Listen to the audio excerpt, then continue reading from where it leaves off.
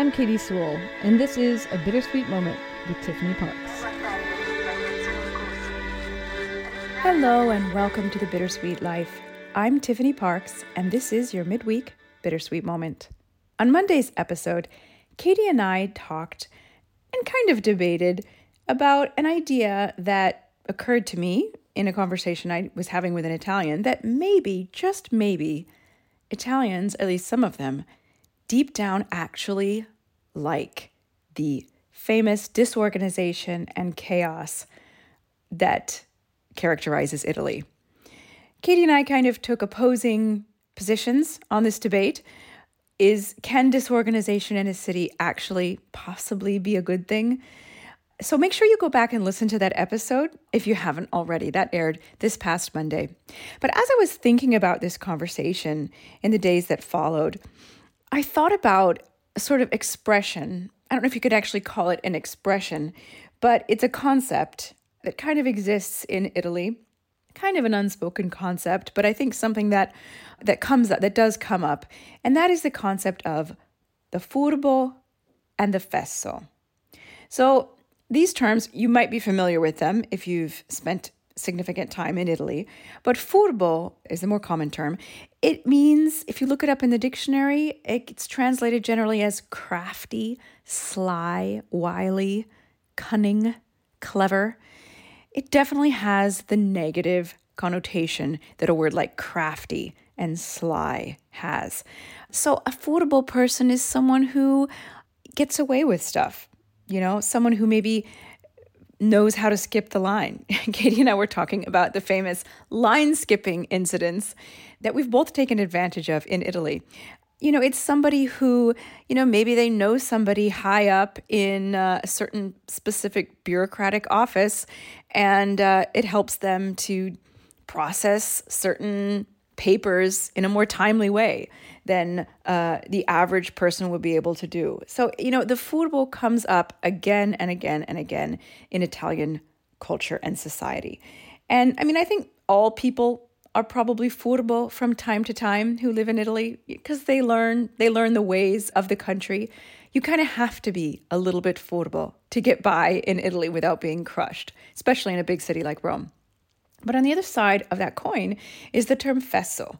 And Fesso, translated literally, means idiot, fool. Really, the translation that someone who was completely both American and Italian, and therefore had the nuances of the language very, very clearly, described it to me as a chump. A Fesso is a chump. So a Fesso is somebody who maybe finds themselves on the other side of the situation. Maybe they're the one who's getting cut in line in front of constantly. Maybe they are the one who never takes advantage of any connections that they might have in order to get their name to the head of the line for their bureaucratical needs or whatever it might be. It's the person who's a little bit taken advantage of, a little bit kind of a loser type character. But it's actually a really unpleasant comparison, because what you're basically saying is, if you're not wily and crafty and kind of bending the rules to your benefit, you are by default going to be someone who gets completely trampled over, a doormat. And it got me thinking, which one am I? If you have to be one or the other, and that's the kind of harsh reality of living in Italy, is that you kind of have to be one or the other. And that's not to say that you're always going to be one or the other. It might just be in that particular moment, in that particular situation, you're being one or the other. But it's hard to get through life without taking advantage, without being wily and clever, and yet without being taken advantage of. It's just kind of one of those sad realities, for the most part, in Italy. And, I had to wonder, which one am I? I don't necessarily think either is a positive, It's a choice, really. And I know I've been furba on occasion. I remember specifically, and of course, this goes back to our conversation on Monday, because it's the disorganization and the unreliability of Italy that forces you to make these choices. somebody who would be a very, very rule-abiding citizen in a different country can be, in certain circumstances, pushed into being not just a rule breaker, but sometimes a law bender in Italy. I have a very clear memory of, it was my first year in Rome. I needed to pay my rent. I was several days late paying my rent simply because I'm a forgetful person. And I had to go to the bank to pay my rent at that time because I did not have an Italian bank account yet. And so I would bring in cash and do what is called a bonifico, which is sort of like a wire transfer into the bank account of my landlady. And I remember showing up at the bank, and I was several days late. I felt kind of guilty. I mean, if I knew now that being late on your rent in Italy is really the least of a landlord's worries, I probably wouldn't have been so stressed. But, being the American that I was very stressed about this and didn't want to get kicked out of my apartment. And so I hurried in there at the end of the day, and they didn't want to do this service for me. And I knew that the service was available. The bank hours were open. But if you have any experience with Italian banks, you will know that oftentimes they try to get out of doing certain services based on what time of day it is, especially if it's the afternoon. And banks keep ridiculous hours in Italy, I should just point out. They open around 9 a.m., maybe 8:45.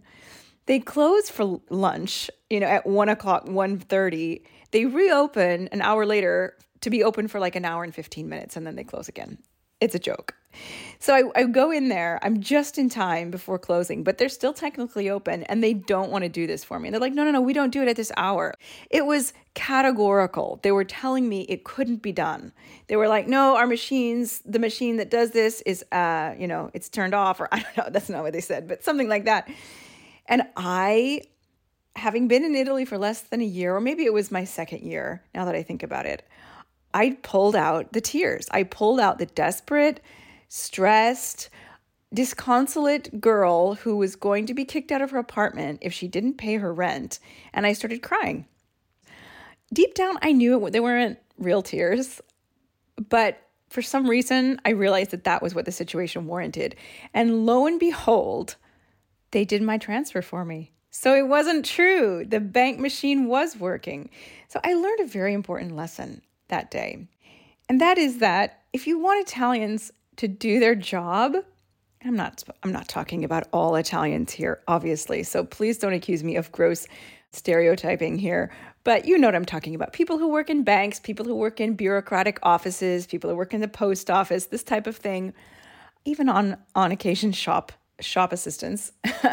If you want someone to do their job and they're resisting it, you have to make it harder for them not to do their job than it is for them to do their job. So in that moment, it was going to be harder for the bank clerk to deal with me and my tears than it was to just send my bank transfer. And in that sense, I was being furbo. I was taking advantage of a situation, being a little bit less than truthful in order to get what I needed. But on the other hand, I did have every right to that since the bank was open and I was paying for the service. But I digress. I'm sure there are 100 other situations like this. I mean, obviously, I lived in Rome for 4 years before I had a legal right to. And so, talk about major rule bending. I used to go out of the country, out of the Schengen zone every 3 months. Now, the technical rule is you're supposed to be out of the Schengen zone for, I think, 6 months, and then you can come back in for another 3 months. I ignored that particular stipulation of the law, and I just would go to Croatia, or I would go to Switzerland, or to the UK, or a country that was outside the Schengen zone, and I would come back to Italy and sort of say that it was okay. And the truth is that the Italian government, at least at that time, which is, more than 10 years ago now, saw that effort. I always compared it to the paper bag, right? That you put your, not you, but the guy sitting on the street corner puts his bottle of whiskey in a paper bag because he knows that drinking in public is illegal. So the paper bag hides it from sight. The police officer knows what's inside the paper bag, but looks the other way and says, okay, well, he's trying to at least make the appearance of not drinking in public. And I felt like the same was true for me.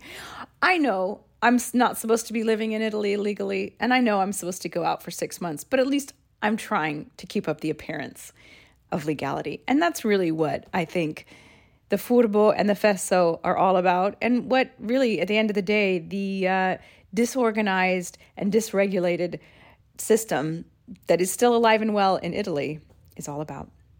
Thanks so much for listening. Join us again. Bye. You could sponsor this show and reach educated, curious, and compassionate listeners all over the world. Our listeners are a remarkable, diverse, and engaged group of people that I am so continually impressed by. Visit thebittersweetlife.net and click support to get the conversation started.